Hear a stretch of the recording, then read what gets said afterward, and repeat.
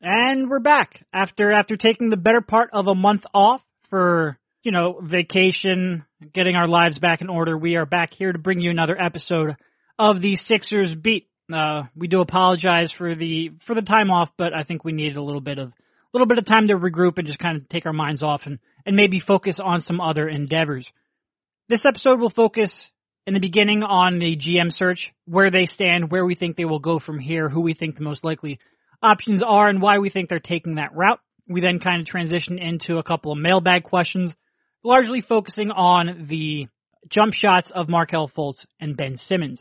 This episode of the podcast is brought to you by RX Bar. For a good, healthy, and nutritious protein bar, head over to rxbar.com/SixersBeat. All right, on to the show.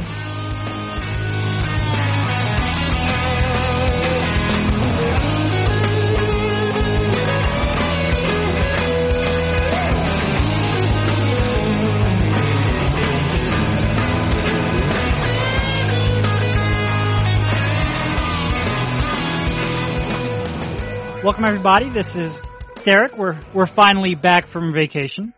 How you doing, Rich? I'm rested. I'm relaxed. I don't have too much on my plate right now, unlike the Sixers, in terms of maybe finding a leader for their basketball operations. Maybe. We'll get into that. But we did take a couple weeks off, and by a couple weeks I mean like a solid month. We had Rich took some vacation time. We allow him to do that. I've been working on a, as of yet, still secret project, so I wanted to kind of focus on that for a couple weeks. But we are glad to be back. We still don't have a whole lot to talk about. There hasn't been. We are now well over 2 months since the Brian Colangelo Burnergate, and we are still, quote unquote, in the search for a general manager. I guess we'll start off there. Don't need to waste too much time to get into that. What are your thoughts now that we are into officially late August and the Sixers still do not formally have a general manager? I think my main takeaway is the obvious one, in that there has been radio silence about how this whole thing has gone down.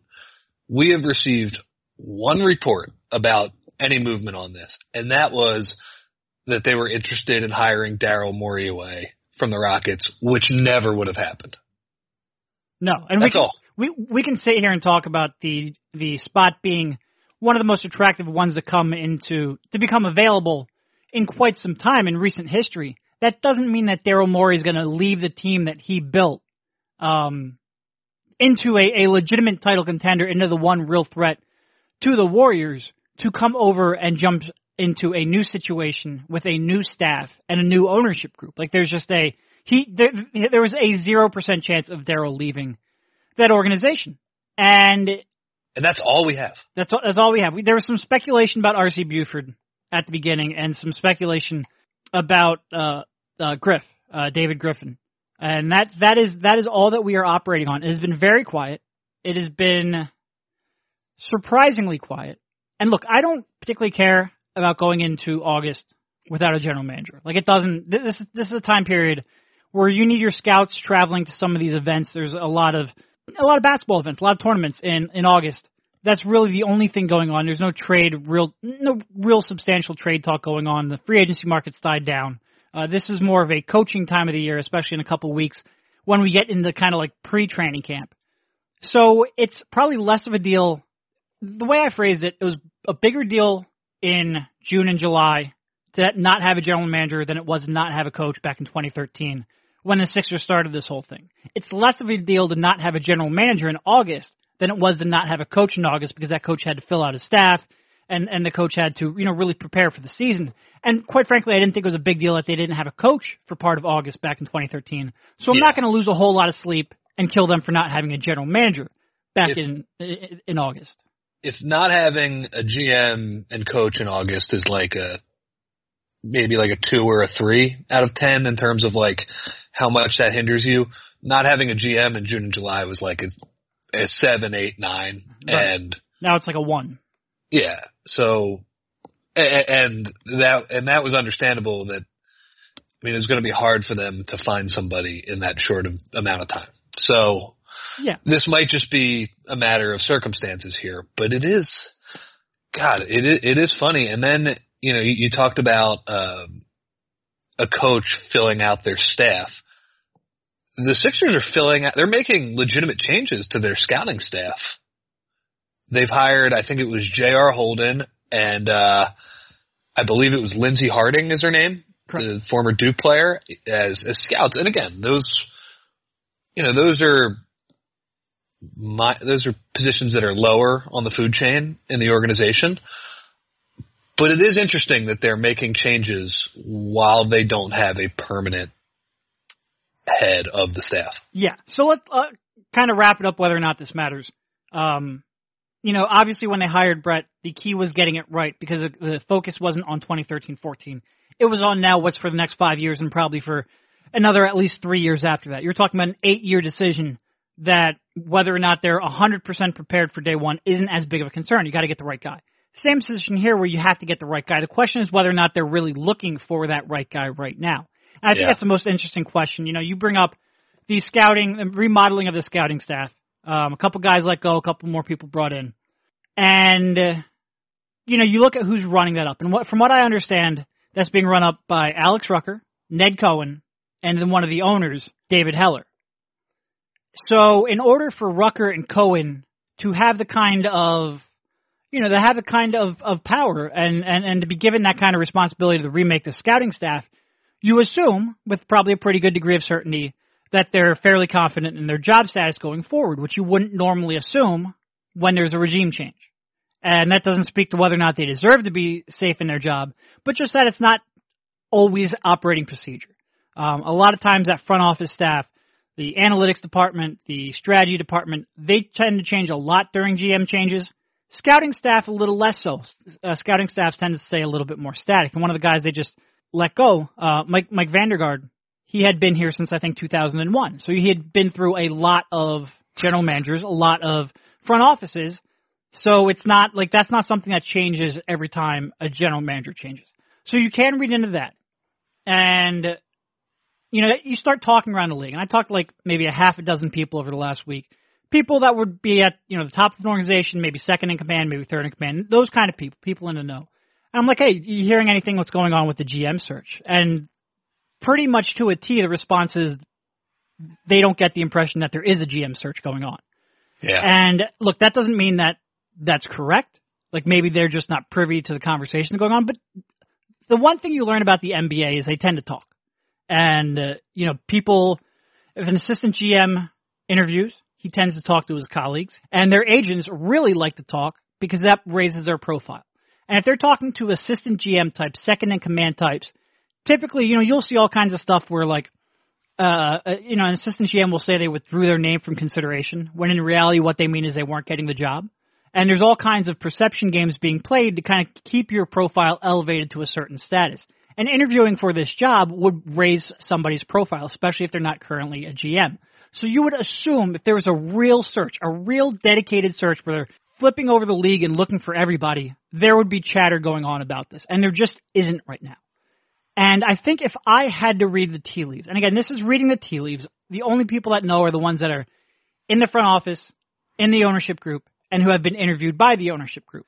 But I would say what the Sixers probably did was they said, look, here's a list of 5 names. 5 probably unattainable names. Daryl Morey, Sam Presti, R.C. Buford, these kind of names. If we can get one of them, great. We'll take them. And how much purview they get in terms of remaking the staff, who knows? But if we can get them, great. We'll at least try. If we don't get them, we're confident in the guys that we have.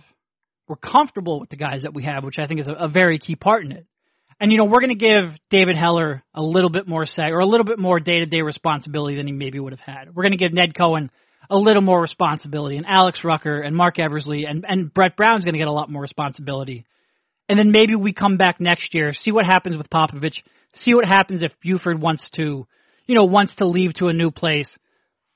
Because I think what they would like is a guy who they're confident can work with who they have in staff and with Brett Brown.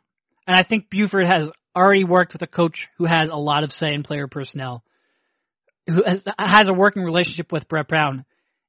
It wouldn't stun me at all if they're waiting to see, we'll go with our guys now, and we'll see what happens with somebody like Buford, somebody who has experience in that role where he kind of shares a little bit of decision-making power with other people in the front office.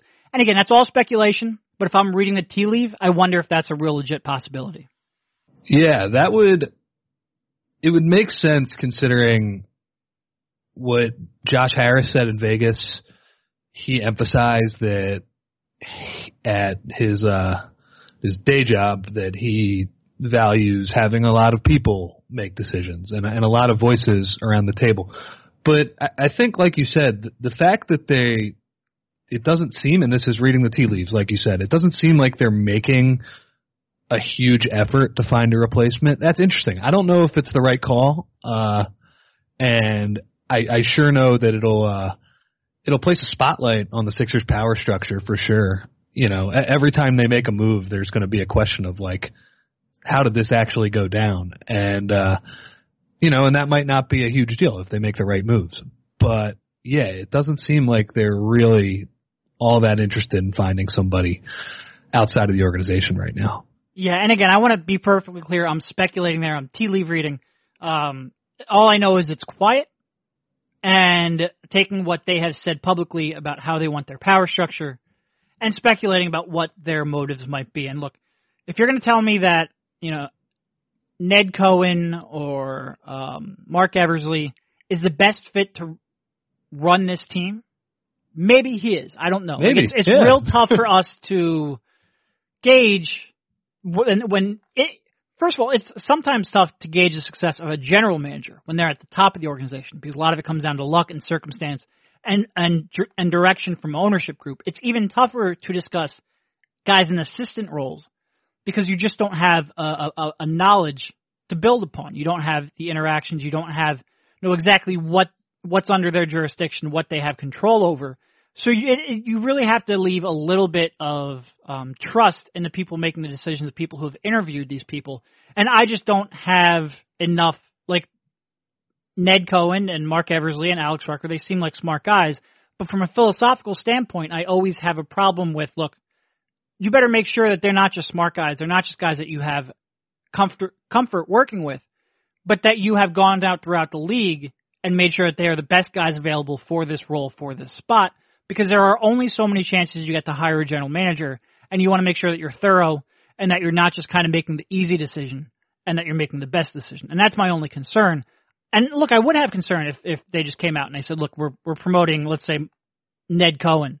And it has nothing to do with Ned. That has to do with the fact that there's, 30 teams out there, and you're talking about a lot of really smart guys in each front office, except for maybe Sacramento. And you want to make sure that you get the best guy for your organization. And it's a joke. There's actually some smart guys in Sacramento. I just don't think the guy at the top is. But you want to make sure you get the right guy because this is a decision you don't get to make very often, relatively speaking. I mean, in the NBA, things can change quickly. But, this is a really critical time period just from a process standpoint. And I almost hate using that word. I would be concerned for sure. They should hire Kawhi Leonard's friend to be the GM, which is you mentioned R.C. Buford. He might not be the best fit for that free agent chase. I had a lot of concern with giving Brett Brown too much say too. And that totally nothing to do with Brett. It's just from a philosophical standpoint, those are two very different jobs. And I think right now what they're probably saying is things are working. We're comfortable with the way things are. So let's try to keep moving this forward. And I'm just not that. That concerns me. And again, nothing to do with the guys we're talking about. And that's what's kind of interesting to me. They'll say that we're doing great. This infrastructure is awesome. We're an efficient machine. So, and let me push back because it is hard to judge all of these things that a front office has done. Has this front office been great? I sound like Bill Simmons. Are we sure they're good? Yeah. But we've discussed this many times before, where the reason they are good and exciting and competing is because of decisions made from 2014 on.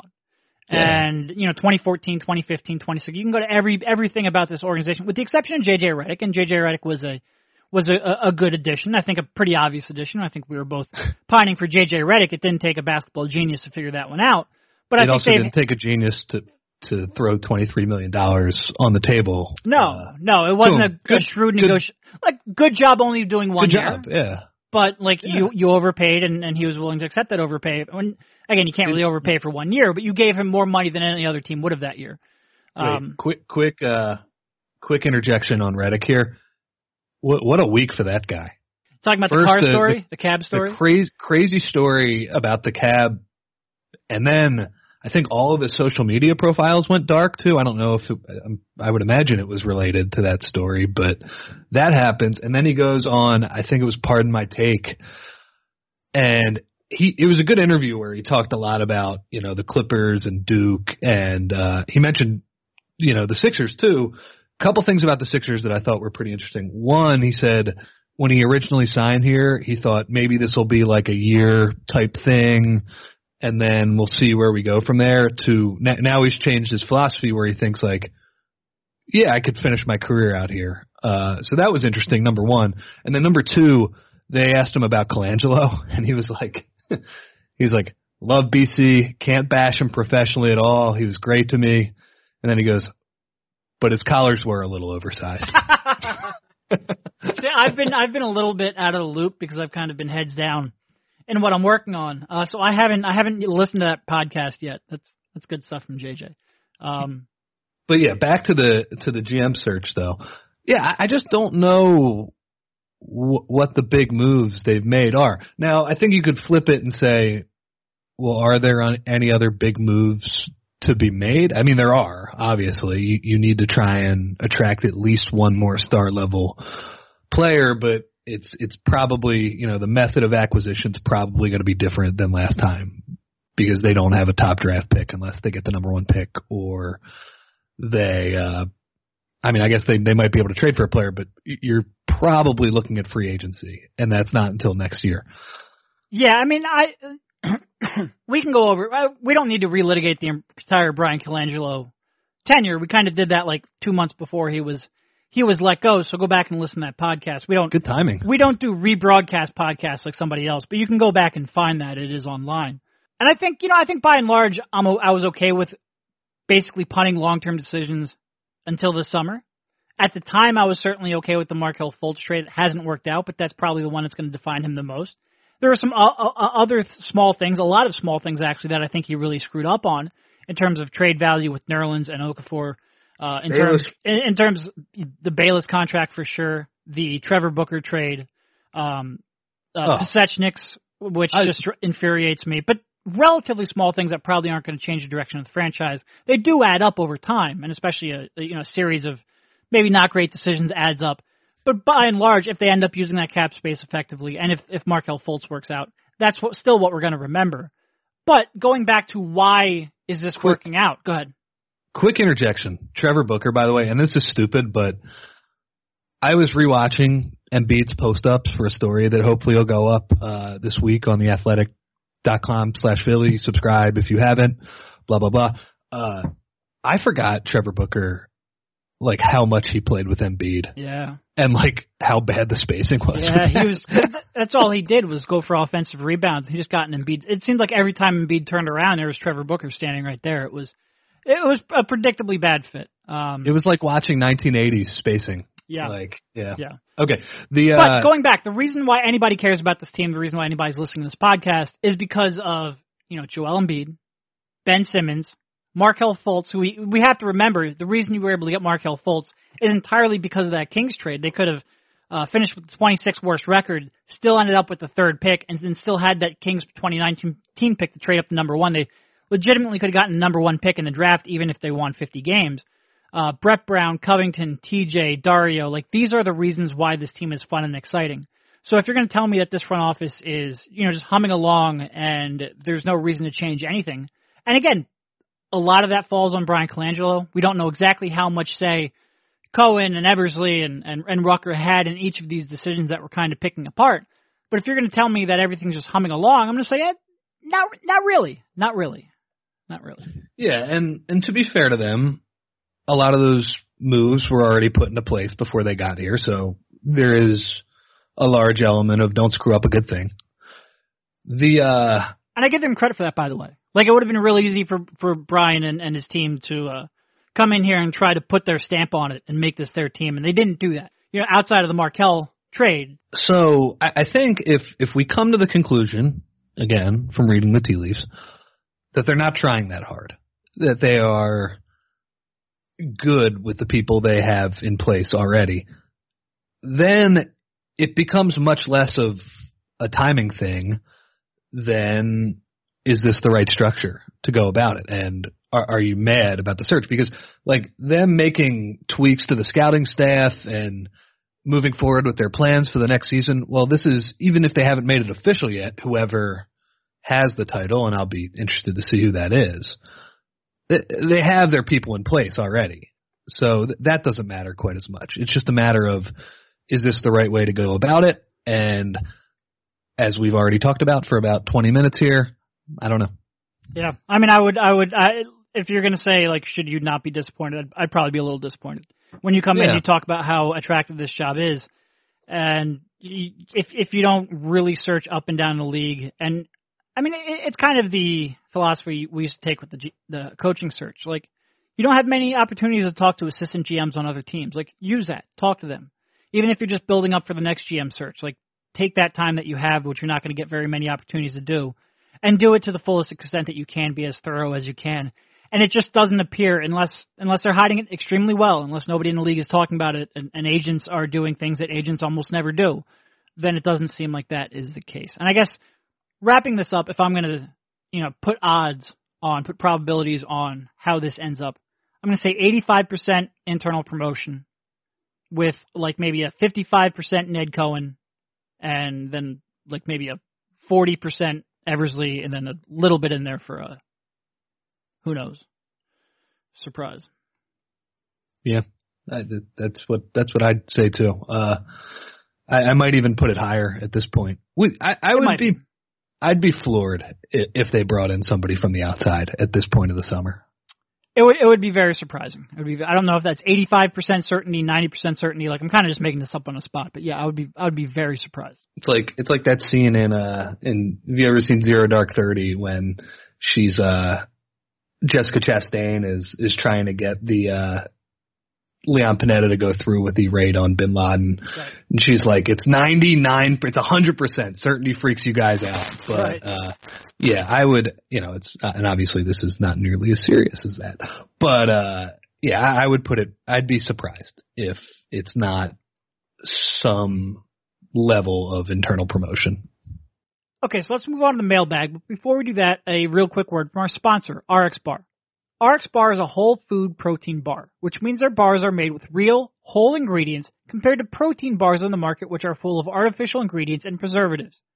RX Bars check off a number of nutritional checkboxes, and they actually do that while tasting delicious. RX Bars are great for a number of occasions, from breakfast on the go, which is my personal favorite use case because I never wake up on time, to snacks at the office, or to throw in your bag for hikes and bike rides. RX Bars come in 14 delicious flavors, including mango pineapple, chocolate hazelnut, peanut butter and berries, mint chocolate chip, peanut butter chocolate and coffee, and many more. They even have seasonal flavors. And with RX Bar, they believe in the power of transparency, listing the core ingredients on the front of the package. For example, I'm looking at a coconut chocolate bar right now, and on the package it lists 3 egg whites, 6 almonds, 4 cashews, and 2 dates as the ingredients. It turns out that real food ingredients can actually taste good, and RX Bars are gluten-free, soy-free, and dairy-free with no artificial colors, flavors, preservatives, or fillers, with egg white protein as a base that stands out as a source of protein that is easy for your body to absorb. Whether you like sweet or savory, chocolate or fruity, there's an RX Bar out there for you. Especially in the off-season, I tend to do a lot of hiking and mountain biking, and I've come to rely on throwing an RX Bar in my bag to give me that boost of energy that I need, and doing so with a bar that actually tastes good. My personal favorite so far has been the mixed berry, which includes cranberries, strawberries, and raspberries in addition to the egg white, almond, and cashew base, providing a delicious mixture of taste in every bite. Go check out RX Bar now and receive 25% off your first order. Visit rxbar.com/SixersBeat and enter promo code SixersBeat at checkout. Once again, that's rxbar.com/SixersBeat and use promo code SixersBeat, all one word, at checkout. All right, heading back to the mailbag. This one is from Kai LP. What areas of improvement are you hoping to see from JJ this season? I'd like to see him be a better podcaster, personally. he's an interesting one. I think for him, it's mostly about maintaining his level of play. Right. He's 34. He's probably not going to add a whole lot new to his game. That said, for a 34-year-old, he's still, I think in a lot of ways, last year was one of his best seasons of his career. And that's a huge accomplishment. But yeah, and it's funny, I had a question in our mailbag this week where people asked, what are the areas of improvement for Covington and Saric? And while those guys don't get as much press and aren't discussed as much as Fultz, Embiid, and Simmons, who are the obvious big improvement candidates, I think there are levels those are things that those two guys can do, Dario and Cov, to just get a little bit better. For Cov, a little bit of ball handling, a little bit more craft. Dario, become a better post player, stuff like that. For JJ, I think he's pretty set in his role, though. He's going to run around 1 billion screens. I imagine, it was amazing how by the end of last year, how much the offense was humming and how much Embiid and Simmons seemed to know where he was going to be. Just continue to build on that, and I think we'll be good. Yeah, I think when I first saw this question, I was going to say maybe cut down on the turnovers a little bit, and a lot of that's probably the role that he was put in. But then I looked at it, and his assist rate was higher than his career average. His usage rate was higher than his career average, and his turnover rate was exactly at his career average. So I think it kind of normalized by the end of the season anyway. And again, part of that is probably not something JJ has to work on as much as it is optimizing his role. And I think by the end of the season, it was pretty well optimized. So I don't think we're going to see a big change from JJ. All right. What did he shoot from 3 last year? 40. Hold on. Let's see. I got it up right now. He shot 42. Yeah, it's pretty good. I can't really ask for too much more than that, considering how tough the shots he takes are. Yeah. That's the biggest change. Get him a little easier shots. Get him a little easier, and it'll be like 44. All right.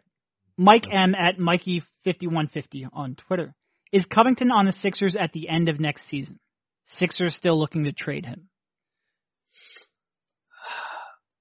I think the only way he wouldn't be on the Sixers is if there's a trade for a star-level player. Right. So the way I interpreted this question was he was asking whether or not the Sixers are looking to trade Covington, i.e. get off of the contract, say the contract was a mistake, move on from him and try to get out of it. And if that's the question, then the answer is no.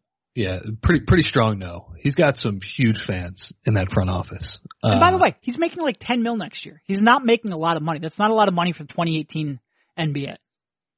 I think average salary is like $9 million.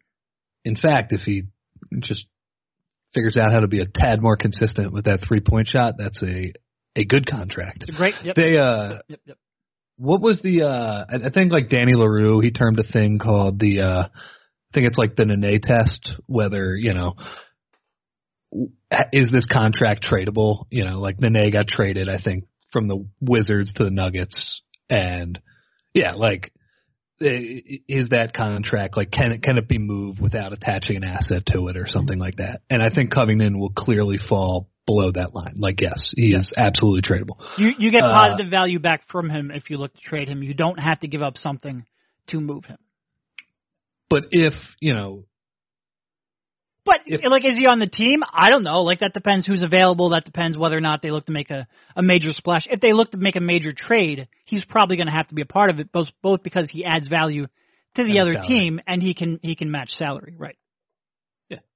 So if they were to trade for, a guy who's making more than $20 million, like he's probably going to have to be in that trade. Right. Otherwise, he's going to be on the team.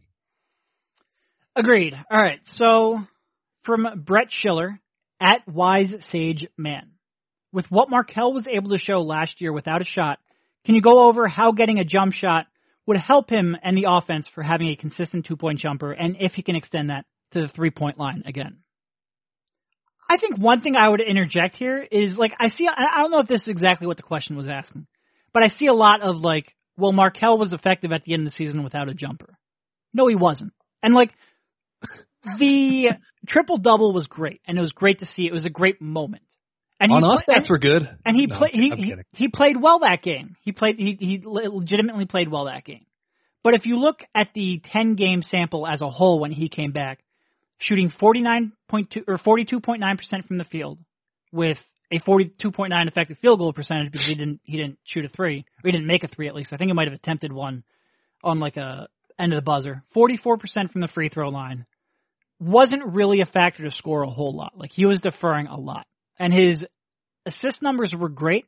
Like he took care of the ball, but the on-off numbers weren't great, and his lack of threat as a scorer. No, I think the on-off numbers were good, weren't Were they? they great? I think they were really good, but okay. But I'll take your word for it. I have to go back and look. That was a factor of the whole team just humming at that point. Right, and they were playing a dog shit schedule too. It's true. Yeah, I would say I think we make a little too much of how great Markelle was at the end of the season. You still saw a player who was such a negative as a scorer offensively and such a non-threat as a scorer offensively that a good team was going to pick that apart, and I think we saw that in Miami. Yeah. So how does a jumper change that? Well, it changes everything. And I think the question, it was a good distinction to make, because would you take it if I told you right now he's going to be the guy we saw from Washington, but only from 18 feet in for one season? Would you take that right now? Yes. Yeah, I would too. So if you're talking about that pull-up jumper off pick and roll off the dribble, yeah, I would take that. Yeah, he can do everything from 18 feet and in. But once he steps to 19 feet, there's just like a magical fence. He just doesn't have the strength or whatever. The Thaddeus Young yard. Yep.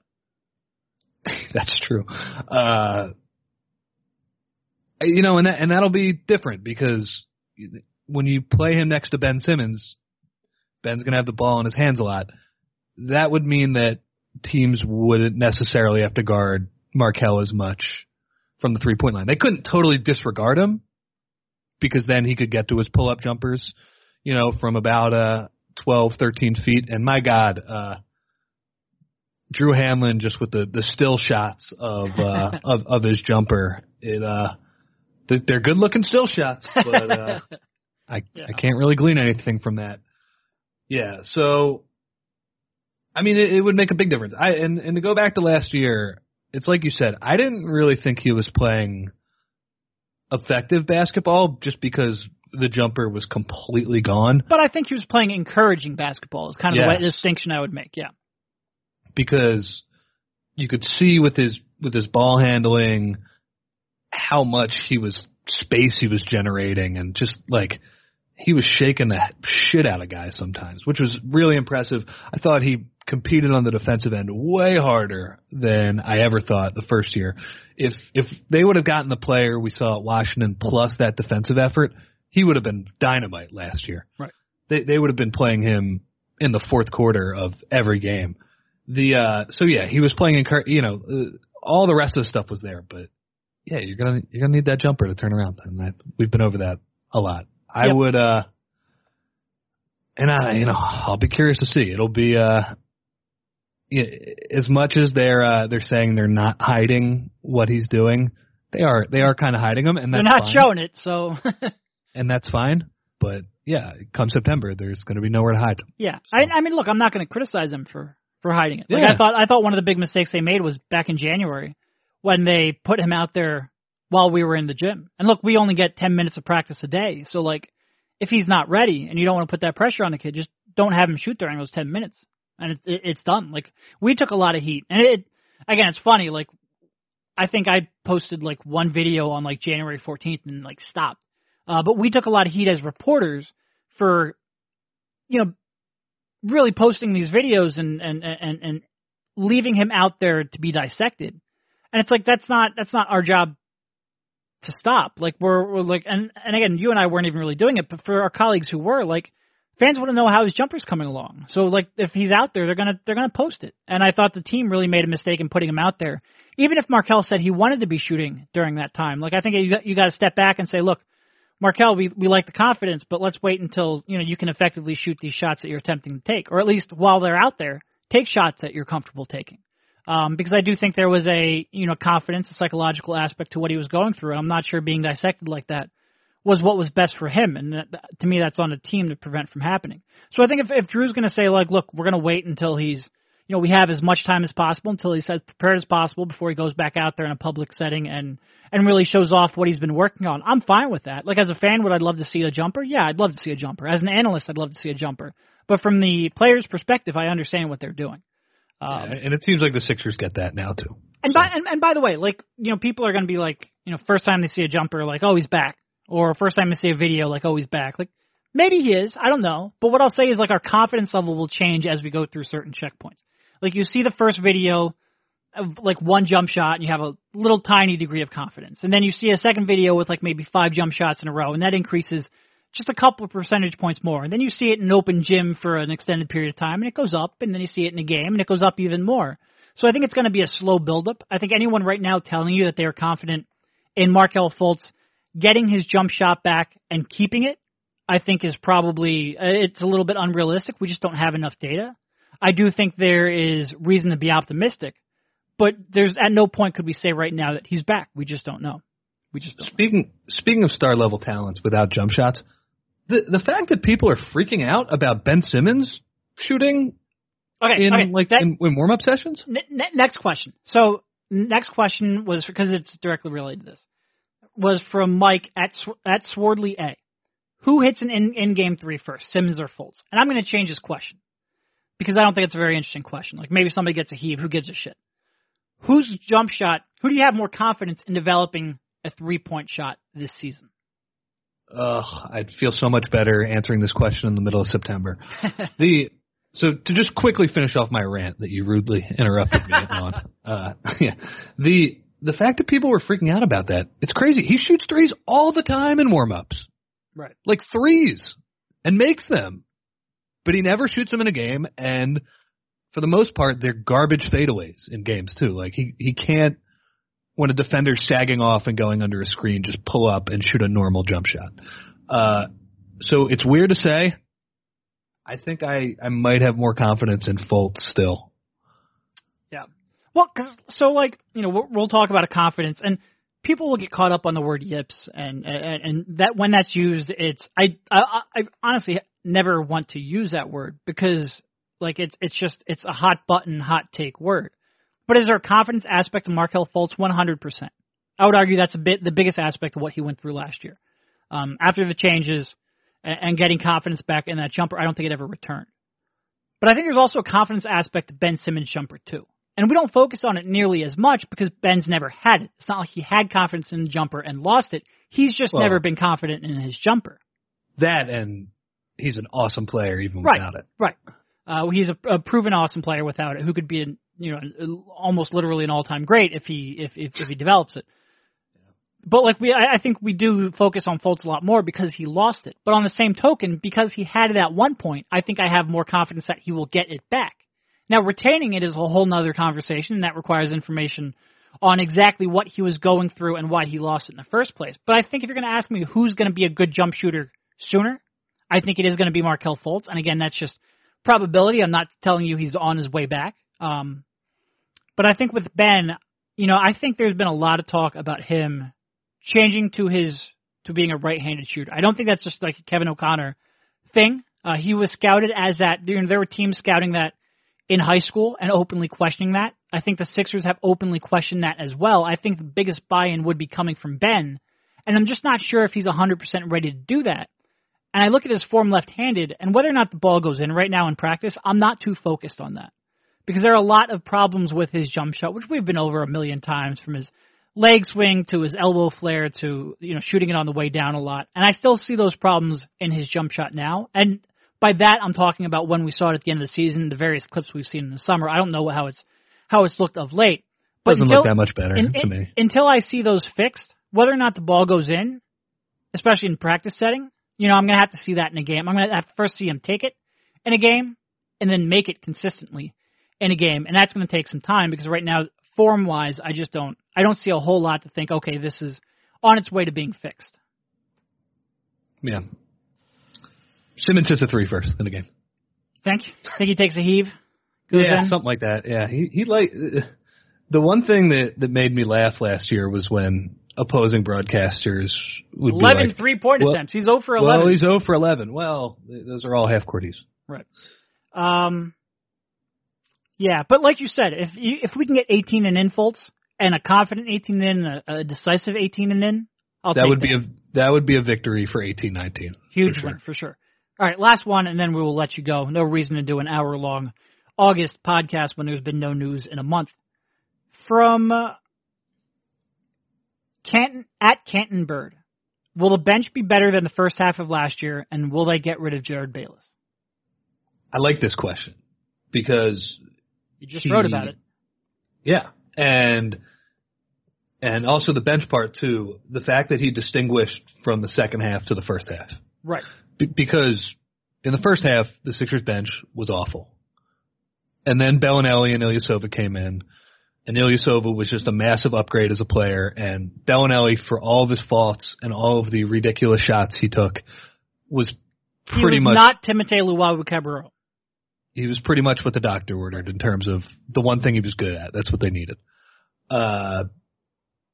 Bayless is the interesting guy. He because I got, with that mailbag the other day, I would say maybe 10 of the questions were like, why is Bayless still on the team? And I looked the other day. Valid question, by the way. It is a good question. And to further illustrate that point, the Sixers wished him happy birthday from their official account on Twitter the other day. Reading some of those replies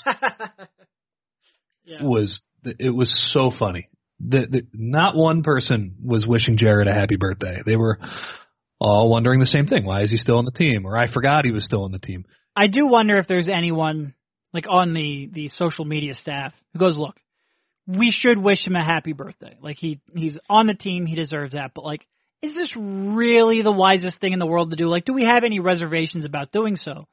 Because like it was predictable that fans would not necessarily warm up to that wish.